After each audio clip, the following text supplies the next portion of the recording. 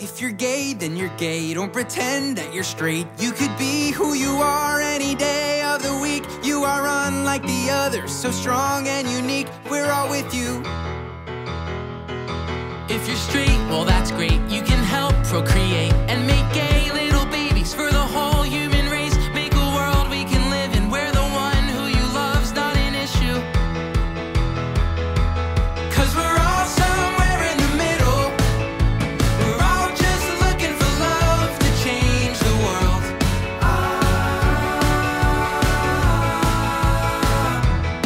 And we're all here in it together. We're one step closer to breaking down the walls.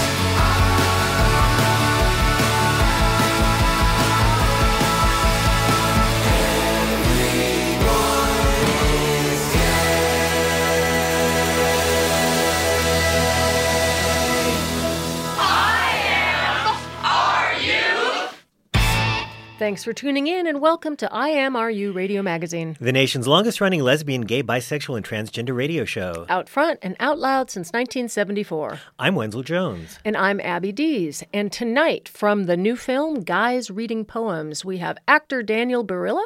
Also live in studio, writer, performer, activist, and YouTube's favorite bisexual, RJ Aguiar. And the executive director of Outright Action International, Jessica Stern, is back. But first, the national and international news from This Way Out.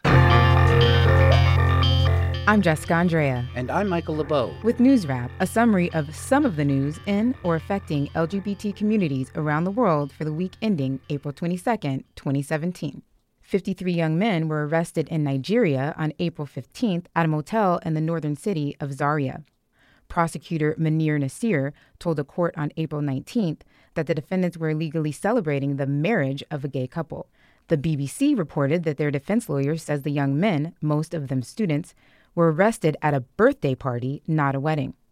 Each has pleaded not guilty to charges of conspiracy, unlawful assembly, and belonging to a gang of unlawful society. They were all released on bail, and their next hearing is scheduled for May 8th.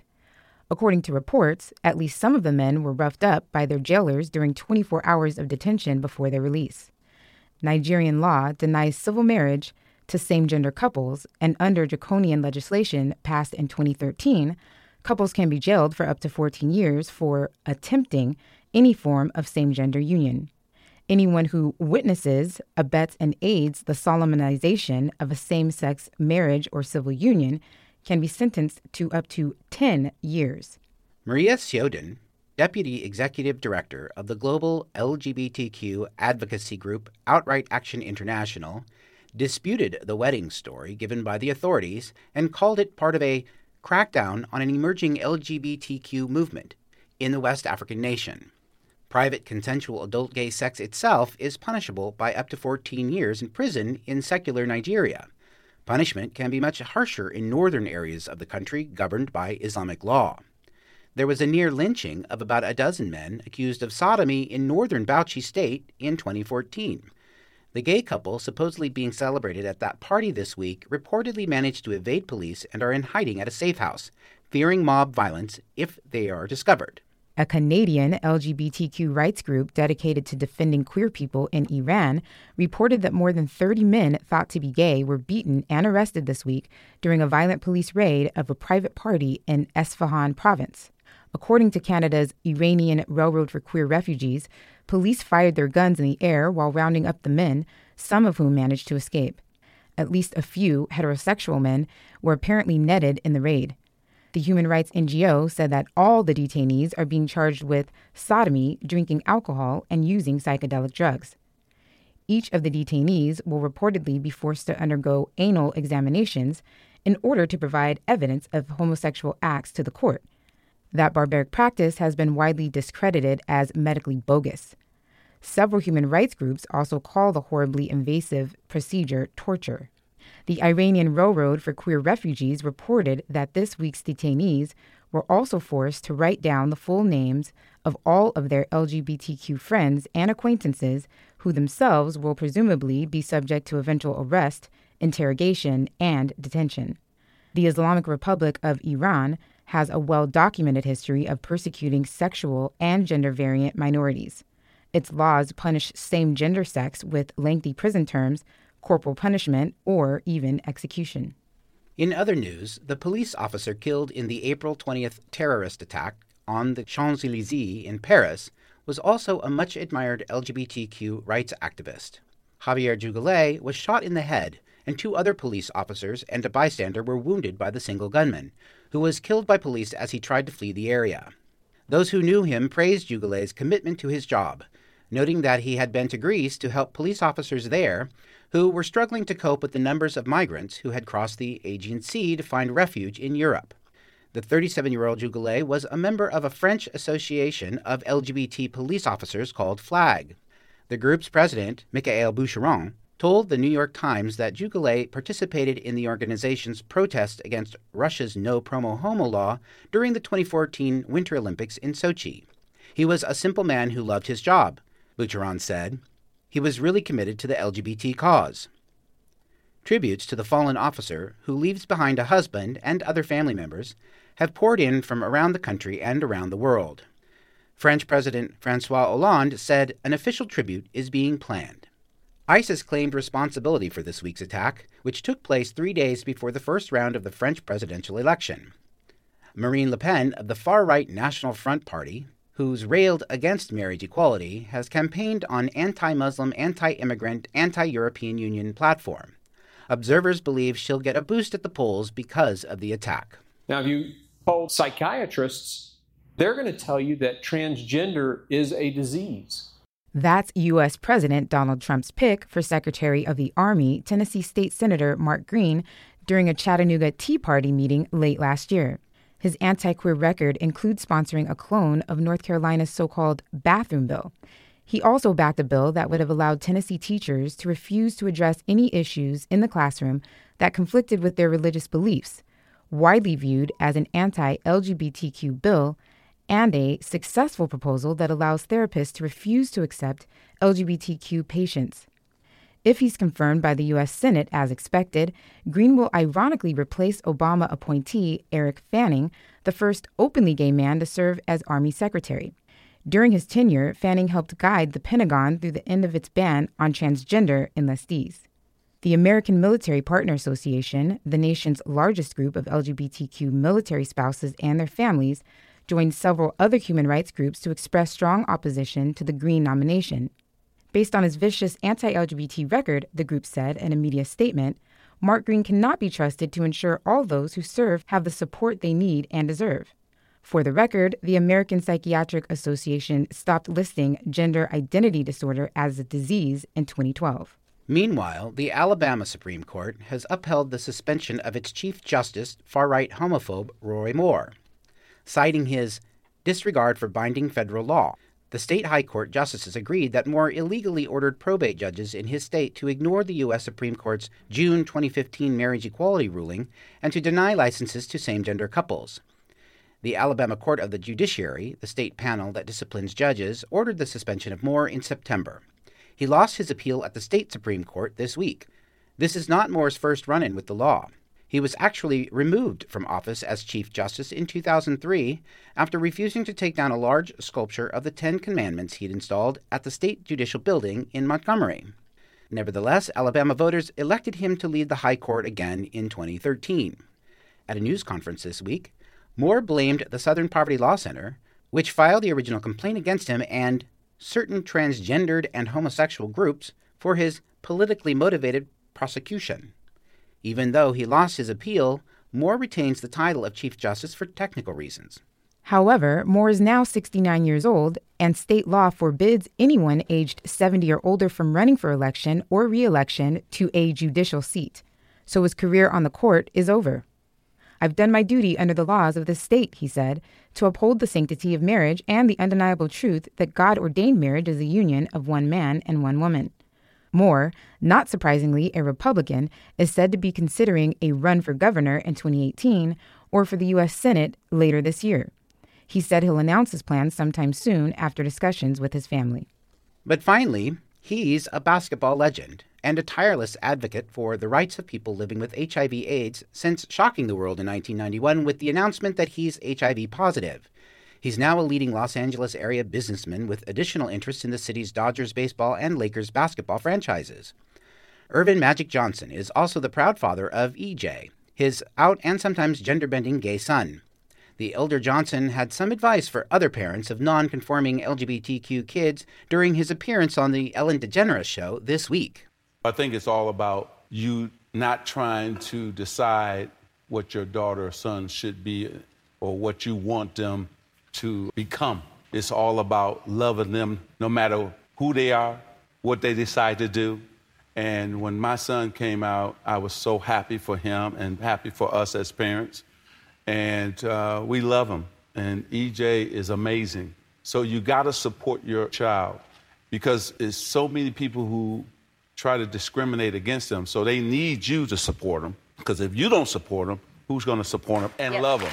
You know, it's really important. That's News Wrap for the week ending April 22nd, 2017. Produced by Steve Pride, written by Greg Gordon, and recorded at the studios of KPFK, Los Angeles. Follow the news in your area and around the world. An informed community is a strong community. News Wrap from This Way Out is brought to you by you. Help keep us on the air and in your ears at thiswayout.org, where you can also read the text of this newscast. For This Way Out, I'm Michael LeBeau. And I'm Jessica Andrea. You can hear all 30 commercial-free minutes of This Way Out on the podcast at thiswayout.org and on iTunes, SoundCloud, and Stitcher. As you may have noticed from the news, it is not a great time to be LGBT in many parts of the world, especially Chechnya. Joining us via phone from New York, who is taking time out from a dinner party, I understand, right now, to talk to us about these hotspots, is the executive director of Outright Action International, our very favorite, Jessica Stern. Hi, Jessica. I can't believe you outed me, Abby. I'm sorry. I know, but thanks for taking the time because the dinner party is a wonderful thing to have to leave. You have a life. For the record, it's a dinner party with board members. It's business. Oh, okay, as even long as more you're not impressive. having fun. Well, anyway, aside from the dinner party, in the LGBT press, we've seen a lot about what's happening in Chechnya. I haven't seen much in the mainstream news, and I'm wondering if you could tell us a little bit about it. I'd be happy to.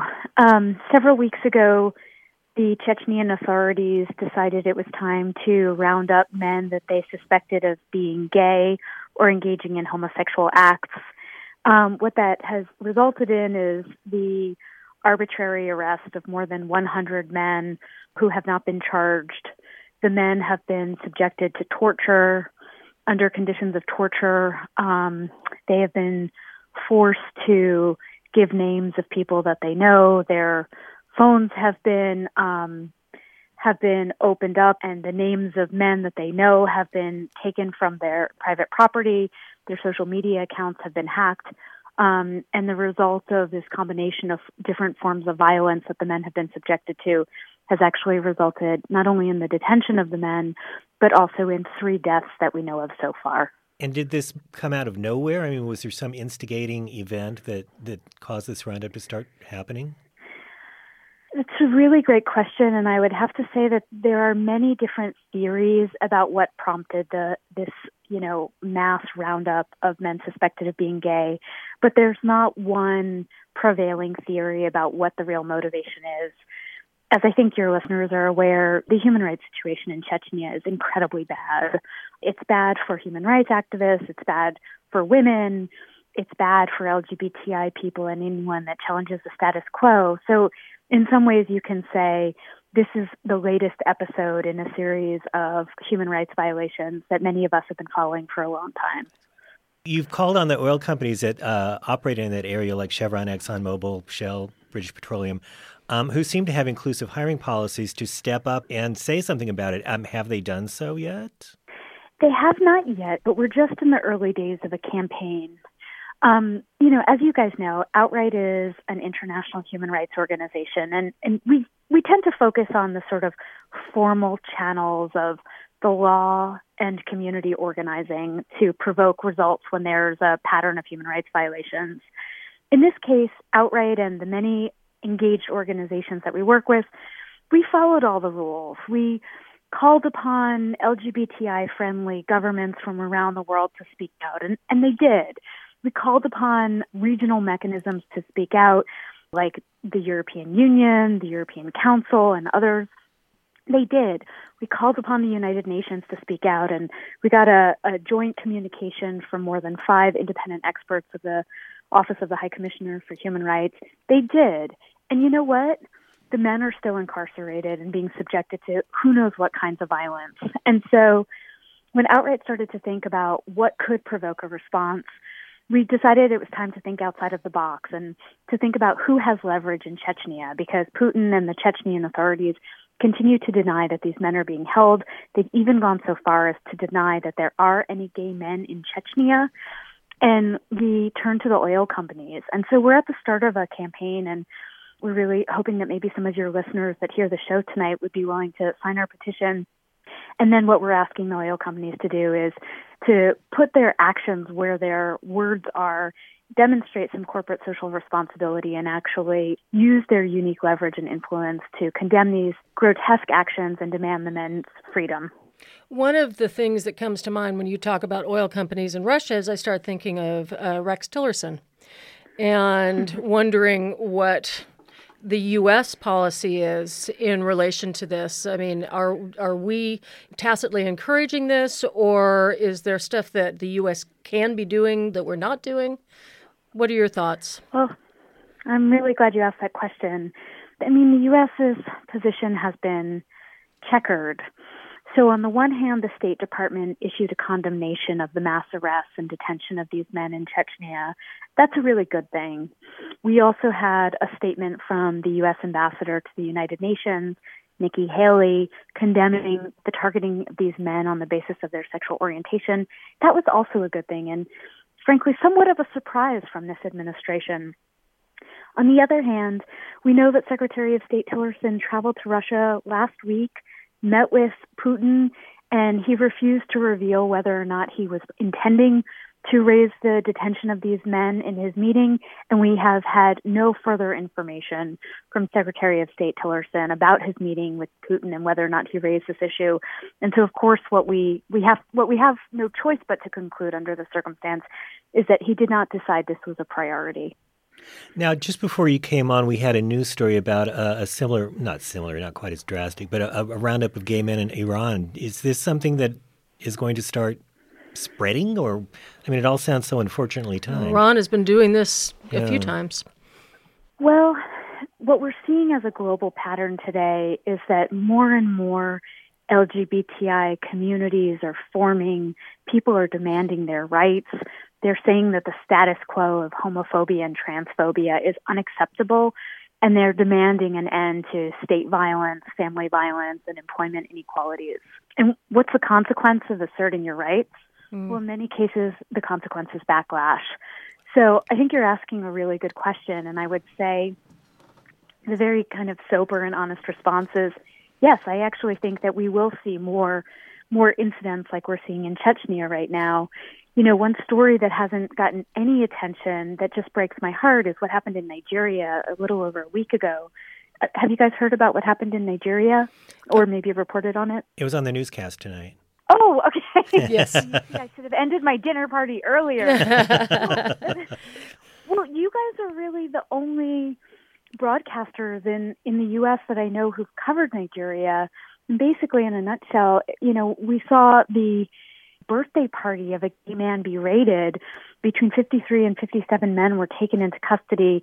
I'm actually at a dinner party with a gay friend and activist from Nigeria, and he was telling me that according to his information from 3 days ago, 19 of the men are still in state custody. And more or less what's expected of them is, you know, they need to pay a bribe. And so long as they can pay a bribe, they'll be released.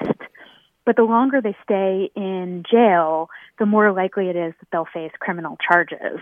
And so what we're seeing is, in a context, you know, unlike the U.S., but also very similar in some ways, it's not just the men who are targeted in general, it's the poorest of those men who are facing the most extreme consequences.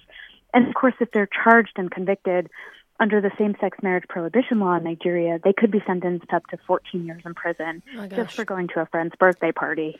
Jessica, whenever you come on the show, I always think there's so much more that we should be talking about. But I'm so glad that you took time out to talk to us about these things.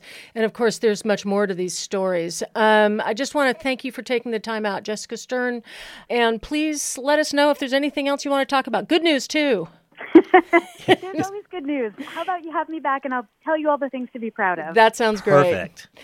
Thank you so much. And that was Jessica Stern from Outright Action International. And if you want to find out more about them or find out what you can do, go to outrightinternational.org. It's as simple as that. It seems as if we've been talking about the film Guys Reading Poems forever. We had the director, Hunter Lee Hughes, and actor Rex Lee on the show to talk about its festival run last April, but it's finally opening theatrical on Friday. So joining us in studio with the 411 is one of the actors from Guys Reading Poems, Mr. Daniel Berilla. And he's also the associate producer. Welcome, Daniel Berilla. Hi, thank you. Thank you so much. Yeah, and now you can feel free to cough. Yeah, I know. He's been stifling a cough. All the way through that phone interview, he was suffering so much. You just let it go, let it go. Sorry, just had to. And while he's refreshing over here, we'd also like to thank Patricia Velasquez, who was originally scheduled to be here, but was taken with a very bad cold, so we wish her a speedy recovery. She can't talk. I know, which is the worst kind of radio guest ever. But she'll be on it in a following week, and Daniel was so kind to step up and come in to discuss Guys Reading Poems. Replace her with a cough. That's great. No. So I've seen this film described as poetry neo-noir. Yeah. Is that a good description of it? How would you describe it? It is. It's predominantly in black and white, and it has a neo-noir kind of film, if you think like Kill Bill and whatnot, but without all that extreme killing and whatnot. Mm-hmm. It has that very avant-garde kind of look to it. So when you're watching it, you're like this. It kind of feels like you're in a dream, and you don't want to really wake up. You're really intrigued by the characters and the poetry that's being read throughout the film, and you just get kind of lost in it. And especially if you're like a fan of poetry, you can really just listen to it and be like, "Wow, that's one of my favorite poems." And this person is acting it out in such a great way to where you feel like you're in this story about this family. It's bringing poetry. It's making poetry sort of three-dimensional in many ways, definitely. taking it back off the page. Yeah, and it's never been done before. As far as I know, nothing like that's ever been accomplished in film. So when it was presented to you as an actor, how did they describe it to get the idea into your head? Because I haven't seen it since a year ago when we had people in. Mm-hmm. And all I remember is there's a mother, Patricia Velasquez. Mm-hmm. There's a child in a box. There's a Punch and Judy theatrical set. There's men in their underwear. And there's lots of beautiful real estate. And there's attractive real estate and poetry being read by guys. How do you encapsulate that and say, here, I want you for this project? It is, what's the elevator speech version of this? It is, like the quick synopsis of the movie is it's an intriguing story about this smart boy that has to overcome he has to survive by utilizing poetry to live through this predicament that he's in. And like when he told me the story about what was going to happen, I'm like, wow, that's so intriguing. Like honestly, I don't know much about poetry personally and whatnot, but like okay, that's two of us. Did it inspire you? I mean, did the poetry move you? But see, like personally, the poetry didn't really inspired me, except for Hunter. Hunter wrote a poem, who's the writer and director. He wrote a poem for the film. It is absolutely astonishing. It is beautiful. It should be in a book somewhere. It's called I Need a Lover, and it's amazing. I remember that. Oh, my God. It's so good. He's such a great writer. But what I was inspired by was this boy had to rely on things that, like these poems, we all have to rely on things to get through tough situations in life, especially living here in LA. And I took from that, like I've been through a lot of things in my life, and I'm like, I look back and I'm like, what have I done to make sure I survive? Like this kid had to remember the poetry that his father read to him in order to stay alive in the situation. And I'm like, I've done things myself in order to stay alive, like living here in LA and whatnot. And so that's how I was kind of inspired by that way. One of the things that you are becoming known for is you're also out as an HIV positive man. Yes. And you've got some interesting backstory that brought you to this point. It makes me sort of wonder, like, sort of what the role of art, like you were talking about, the things you do to survive. And I wonder if you could talk about that. Yeah, sure. I'm openly positive. I got it back in 2009. I was just 19 years old, about 6 months after moving to LA. I do things for money, and so I got it. I didn't know anything about it. I grew up in a Christian background. I can tell you my whole entire story, but I don't got time for that. Doing things for money. Doing things for money. Yeah. And then, I had choices to make. The choice was, I'm alone. I have no friends. I'm in this new big city. I have this new virus that I didn't even know existed. Because growing up at church system, that's not what you're taught, and I didn't go to sex ed in high school or anything. Where did you go? Where did you grow up? Arizona. Okay. Yeah, red state. My parents are still there too. Sorry, I forgot what I was saying. Oh, you were talking about you came out, you got your diagnosis. Yes. And you were sort of So I was struggling. I knew I can go left or right on this. I knew I could drink a lot. I can get into drugs. I can do something really bad and just hate the world for it.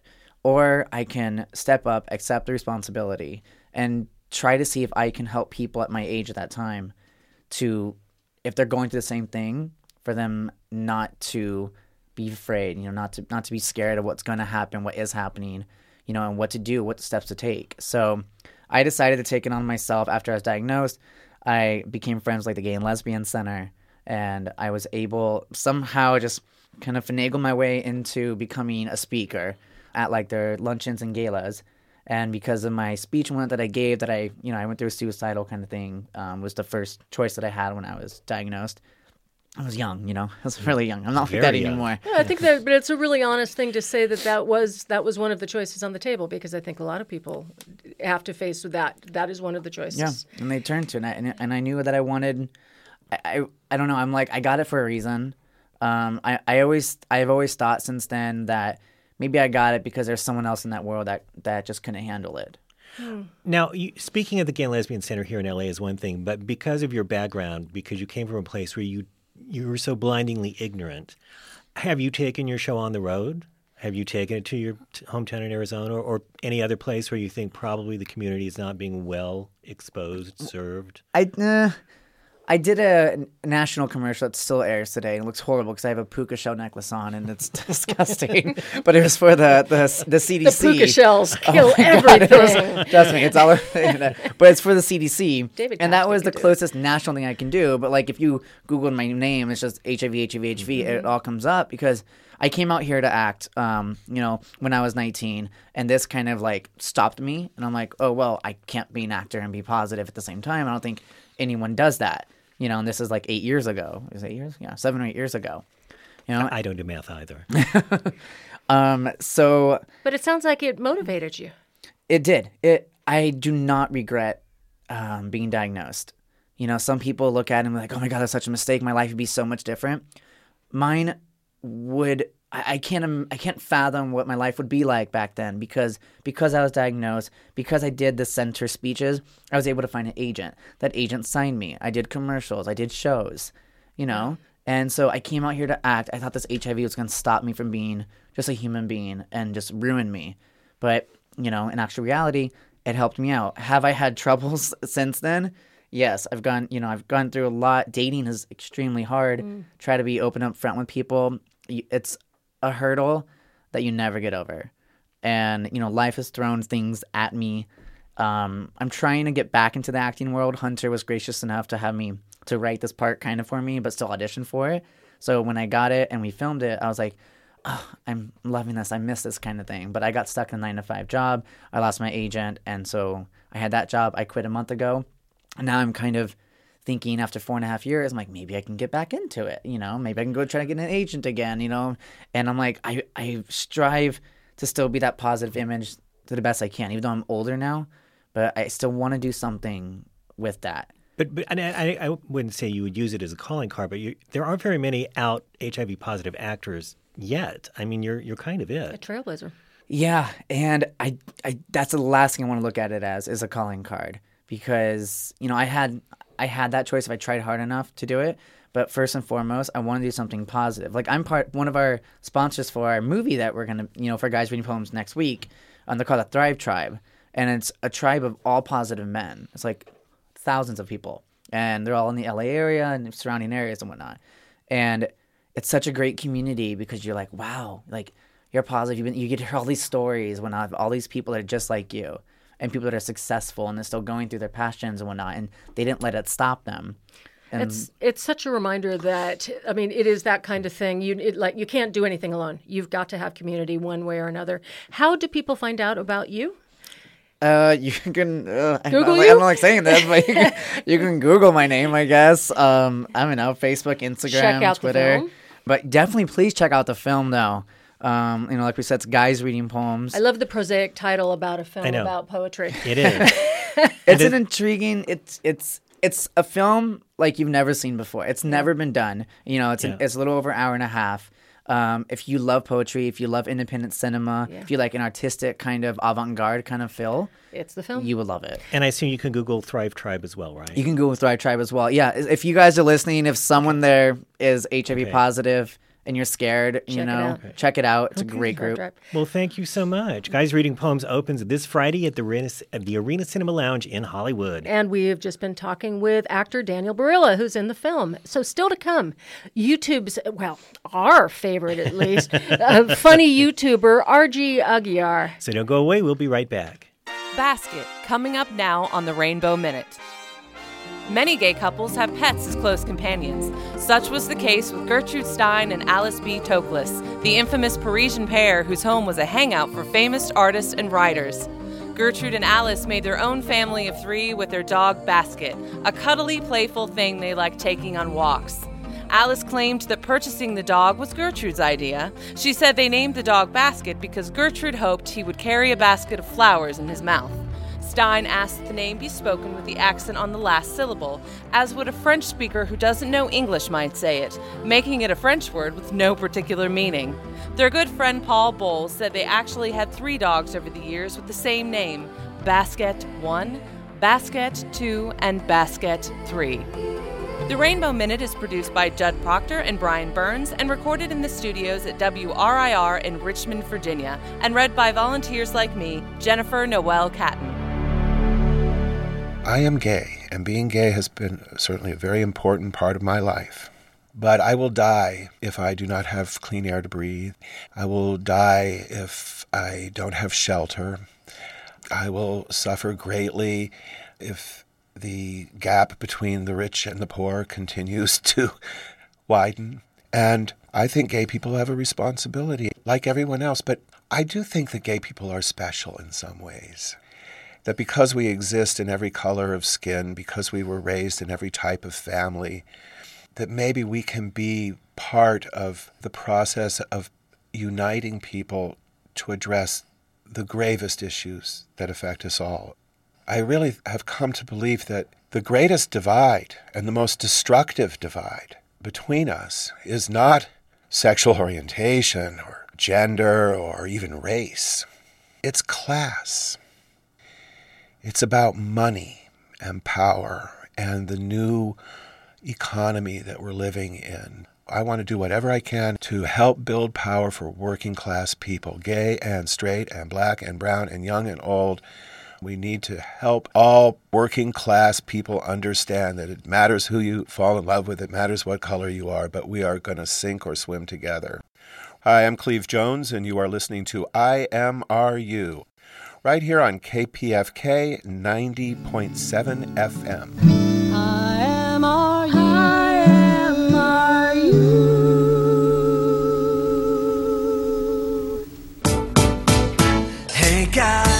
Hey guy, let's date, 'cause we're both something special, not straight.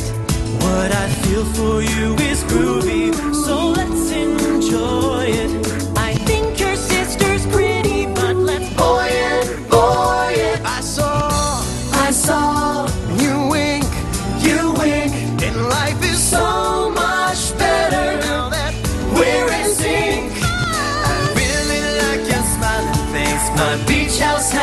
fireplace. We'll watch reruns of Will and Grace. Let's fornicate. Hold on. Hold on. Hold tight. Hold tight. Let's dance. Let's dance. Here's the time check. Here's the time check. It's the time check now. It's 1:45. Oh, I must get a little hand put on that watch. Welcome back. You are listening to IMRU Radio. I'm Abby Dees. And I'm Wenzel Jones. And now, joining us in studio is a writer, actor, comedian, and online personality. Whose YouTube channel, Shep689 and Not Adam and Steve, have 366,223 precisely subscribers and over 71 million views. It might be 366,224 because I hit that this evening. See, you cannot keep up. Anyway, welcome to IMRU, RJ Aguiar. It's a pleasure to be back on FM radio. It's been a minute. It's very exciting to have a YouTube person in front of us because I forget you do exist in 3 dimensions. I know. Some people are like, when people meet us in real, they're like, I forget you're a real person. I forget, and then especially because we used to make daily video diary videos. They're it's so surreal because I feel like I know everything about you and yet you know nothing about me. And so I'm just like, it's fine. It's cool. That's not the royal we either. You're talking about your husband. Yes, William, who hopefully is listening at home. I don't know. Hi, babe. I love you. He better be quiz him on this. But before we go down the rabbit hole of all the amazing things you're doing on YouTube, we want to discuss the fact that you're sitting on the board of Resist March because that's coming up. And tell us about it. Well, it was I'd heard Brian, who you've had on the show, is Pendleton? Yes, Brian Pendleton. He's a friend, and then was telling me about what he was up to and just how they were taking Pride, or at least the what was going to be a parade but is now a march. They were taking it in a new direction. He was basically just telling me about it, and I was insanely interested. And then he was just talking about how, we're looking to expand our team. We need someone who's young. We need someone who's bi, someone who knows social media. And so I was thrilled to jump on board and to hopefully, because we're kind of trying something new this year, we have the opportunity, I think, to set the tone of Pride, not just for the next 4 years, but even further into the future, making it more inclusive, more representative, more. And I guess, I'm saying political just because that's what it was in the beginning. It was a political statement first and foremost. And I guess we can, may have gotten a little complacent and may have gotten a little too caught up in the drinking and the half-naked go-go boys. Not that I have anything. I'm not sure what happened to make us suddenly not so complacent. Not that I have anything against half-naked go-go boys. I'm a fan, but there's a time and a place for everything. When I hear this term, because it gets tossed around a lot, I'm on the board. And that's something ex-presidents end up on boards. Joan Crawford's on the board of Pepsi. It's like, what does it mean to actually be on the board? Is there... are there meetings? There are meetings. Well, I guess we're technically a committee, I guess, if you would. And there's also kind of several subcommittees sort of within the group as far as, handling different tasks, be it, marketing or be it outreach or programming and stuff like that. So, yeah, we do have meetings. We all get together and we toss around ideas. And then, then it's a matter of mixing the sort of, online correspondence and the on-the-ground work and, actually pounding the pavement, talking to, community members, organizations. You have a lot to do between now and June. It's not that far away. No. And considering we're kind of almost, I guess, reinventing the wheel in a lot of ways, it's, and previous And the wheel's years, going farther. Oh, yes. Yeah. And so it's an ambitious undertaking, but also a very exciting one. And it seems to be one that the more we talk to people about it, the more excited they get because people are, I think, frustrated by today's socio-political climate, and they want to do something about it. There's a joke that I have amongst my friends that what I call Trump-pression. People are suffering from Trump-pression, which is obviously the specific sort of depression you get seeing all those sort of bleak headlines in the news and why you can't really scroll through Facebook without getting mad anymore. And it's like, well, you can sit there and you can be defeatist and depressed, or you can do something about it. And so this is a great opportunity just like with the Women's March, just like with, all these other marches that people are throwing. But this is a way for us to sort of open up the rainbow flag to everybody who feels sort of marginalized these days. And the LA Resist March is also happening at the same time that the Washington, D.C. March, the big march is happening. Right, yeah. And so we're in contact, we're comparing notes. Yeah. Sharing bits and pieces of information. And yeah, I mean, we're all on the same team, so we cooperate. So how does this, you're helping plan the LA Resist March, you're on the board. How does this connect with your very intense, I mean, I don't even know what the boundaries of it are, online persona? You've got, and just for people who aren't familiar, you've got sorry, I'm going to cut you off just for a second. You've got the YouTube channel, The Not Adam. You've got your website with your husband, notadamandsteve.com. You've got hashtag Ask a Bi Guy. I love that, which is like a semi-regular series that you have in your YouTube thing. And you discuss everything. Yeah, I mean, in detail. Well, it's like I like being intersectional. I think a lot of people when you're socially active, they try to sort of pigeonhole you to like one cause or one topic, and I mean, we're all intersectional people. Like we all stand at the intersection of several issues. And so why should activists have to be, confined to sort of one thing that's important to them? It's, I cover a variety of topics because people are affected by a variety of topics, including and especially myself. We don't live in silos. Right. Yeah. So, I figured, it really just sort of started as a garbage dump for my brain, the channel did.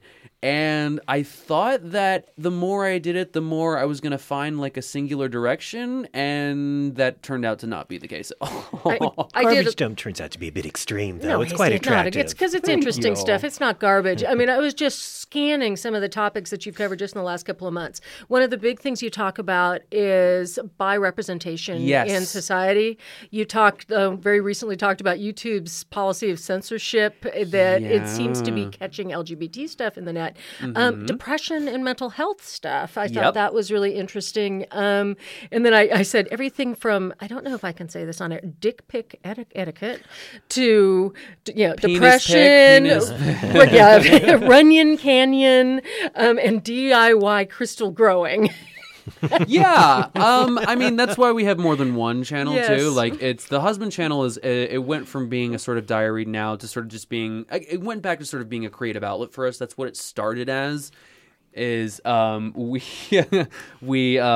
was originally just sort of making videos just because we felt like it or whatever we felt like trying, and then the daily vlogs sort of put us on within a certain wheelhouse, and then when we decided to once we finally decided that we had enough of that, because making a video every single day is grueling, especially when you do it for almost 5 years. It just really is just about what tickles our fancy at the time. And, because we're millennials with short attention spans, sometimes it's several things tickling our fancy at once. It's interesting that you say we're millennials with short attention spans, because I find your videos to be rather long format, because I'll see the topic and I'll start and I'll think, well, he's going to get to it eventually. He's a millennial. And no, you go off on tangents and you do fulfill the promise you made with the title, but I still, people just kind of ask how I do that, and I honestly don't know, because that's just I go down those rabbit holes in my head. And it used to be when I did videos that I would just turn on a camera and talk, and then I would get like half an hour of footage for a 5-minute video, and those were a nightmare to edit. So I even started like scripting them. And even then, when I'm like dumping my brain on it just more often than not, for the most part, just goes directly, on screen, and then it works for reasons that elude me. It does. And then it works well on YouTube too, because YouTube likes keeping people, on their site for extended periods of time. And so it just worked. A lot of what works on social media is just a happy accident. And so For those who are just tuning in, we are talking to RJ Aguiar, who is a YouTube sensation. What? You are. Hardly. So when people are tuning in to see you, what do you think is, I mean, there is no shortage of people speaking their mind on YouTube. True. What do you think is unique about your point of view, or what keeps them coming back? Again, you would have to ask them, the come on, viewers. Don't be modest. Well, it's one of the great things about social media just in general is that it's sort of democratized the fact that everybody has a unique voice. And I feel like I was just sort of gifted with an ability to sort of articulate my thoughts better than most. I think, getting degrees in English and comm definitely helped that. And yeah, I when I make content, especially when it's in regards to like a certain topic, I try to, for lack of a better term, idiot-proof it. And so I find that a lot of times when I make a video about a certain topic, people like using that as a resource for sort of putting into words what they couldn't. I'm able to somehow or another, take what people are feeling, but just haven't really had the vocabulary to express, and then, doing it myself. Now, I was wondering when I was watching these videos, does your real life with your husband, Will, reflect the persona we see on YouTube? Because I think, wow, he talks a lot, and Will is so quiet. I like to think we are at least similar to our personas, but you're also sort of we're a little bit different when the cameras turn off. As far as especially I spend. I work from home, and it's most days during the week it's just me and Dobby at home. So yeah, I'm not. That's the puppy, right? That is the puppy, not the elf. Well, sometimes he acts like the elf. Yeah, he's elfish, but. So and during those days, like, I'm very quiet. I'm not exactly talking unless I'm like yelling at him to get off the couch. I just wonder because with a lot of, say, reality programming like Housewives, it's true. Everybody has to be a certain character because that's the way they're. And I thought, did you guys sit down and say, okay, you be the quiet one and I'll be the outgoing one because we need this contrast to make this work? Yeah, people look at our stuff and they just assume that a lot of it is just crafted and planned, and it's like, no, we really just kind of turn on a camera and see what happens. And that's what I think what people gravitate towards so much is the spontaneity, and as a result almost the authenticity of it. That they know that what they're watching isn't scripted or isn't pre-planned out. It's not outlined. Like, it just is happening. It's pretty comprehensive. I mean, there would be a lot of time to take to plan that because you've got a life documented. That's too much effort. Now, one of the things I mentioned before that you two talk about a lot is bisexual identity. Yes. And so... And it sounds like you consider yourself an activist. Do you feel like that is a big part of your sort of job, is educating and creating awareness? Yeah, I think it's something that I've sort of fallen into. I joke that I've been kind of Forrest Gumping my way through this entire thing. But thankfully, and now especially because I've been working with a lot of great organizations like BiNet USA, LA Bi Task Force, and having getting sort of educated by them about what are bi issues so that I can actually speak with some sophistication on it. I definitely nowadays especially consider myself more of an activist, whereas before it was more just about me sharing my own personal journey, which definitely resonated with people. I mean, at the end of the day, that's kind of all you can do, is really just share your journey and hope that it helps inform other people. But then as I sort of went along and was looking for like different things to talk about, luckily great mentors of mine like Eliel Cruz, Faith Cheltenham, were able to step in and basically be like, listen, here's stuff for you to possibly talk about later on. And it was shocking. Like, it was great almost to sort of take people along a journey with me, because I'm, you'd think there would be more all that there would be to being bisexual is just liking multiple genders, but it turns out there's a lot more. So give me an example of the kinds of things you've discovered or learned in that process. Things like, the fact that, bi plus people, especially bi plus women, suffer, higher rates of intimate partner violence, sexual assault. We're at higher rates for substance abuse, physical and mental health problems. Like I did that whole video by People Have Issues, and the whole time I was doing that research and going through all the stuff that I had been sent, my jaw was on the floor. I'm like, it became so apparent to me that it's like in a lot of ways the bi plus community is decades behind, the rest of the acronym, and it was.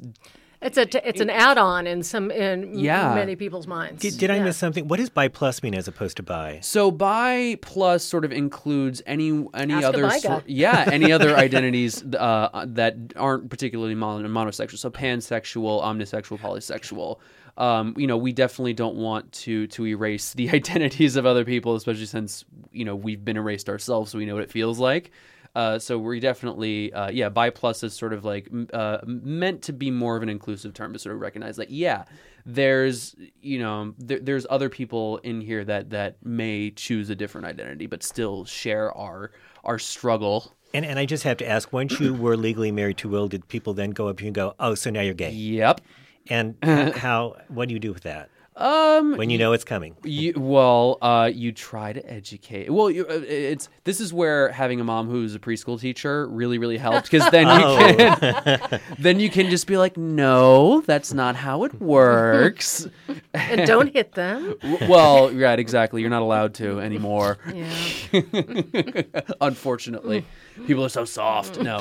Well, and I loved your analogy about the sexual spectrum is like day and night. When you're a kid, you learn day and night. Right. But if you didn't learn how to tell times and the different times of day and night, you would never be able to get anywhere on time. And I thought, that's a really clearest, beautiful analogy. Yeah, that is the clearest, most brilliant explanation of the Who bisexual. says degrees in English are useless? Hey, I'm with you, and I share that degree in English. And although we just have a minute, I also want to point out that you talk very honestly on your website, on the YouTube, about a lot of other personal stuff like dealing with depression. And one thing I noticed, because I share this with you, is sensory processing disorder. Oh, yeah. Which is not something that a lot of people even know what that is, but you're talking about it honestly. Yeah, I mean, we didn't even know about it until I was a teenager. I was just a very odd child, and then my mom was reading a book on it. Again, she's an early childhood educator, and then she had her book open and she had me read a case study, and I was like, oh my gosh, that's was me.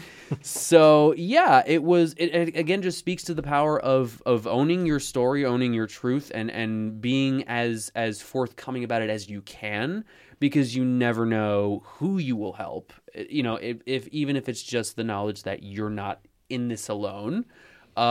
It's you never really, every time I sort of open up, I sometimes I feel nervous about it, but that nervousness always sort of pays off, always, every single time. Well, thank you so much for coming in and sharing your story, because I always admire people who are willing to be themselves for the entire world, because it's true. You never know. You never know who's going to hear you. And who you're going to touch. Nope. And thank you so much, RJ Aguiar.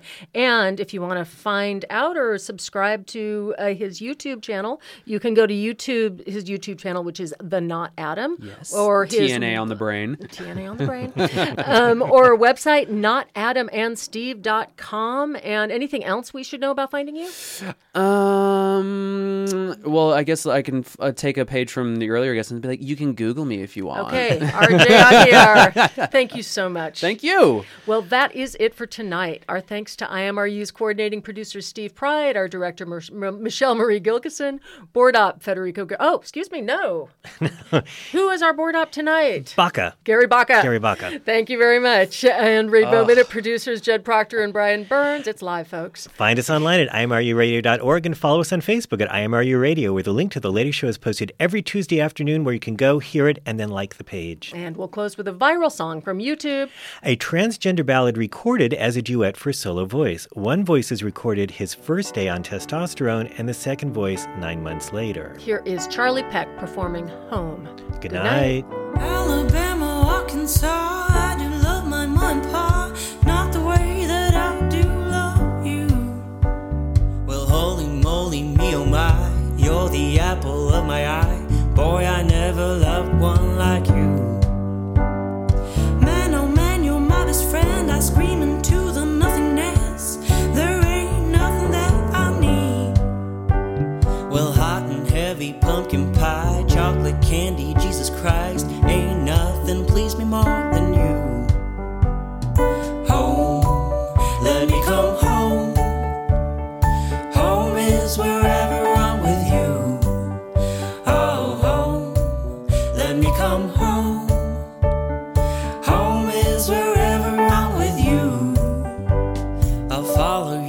to the park, through the jungle, through the dark. Boy, I never loved one like you.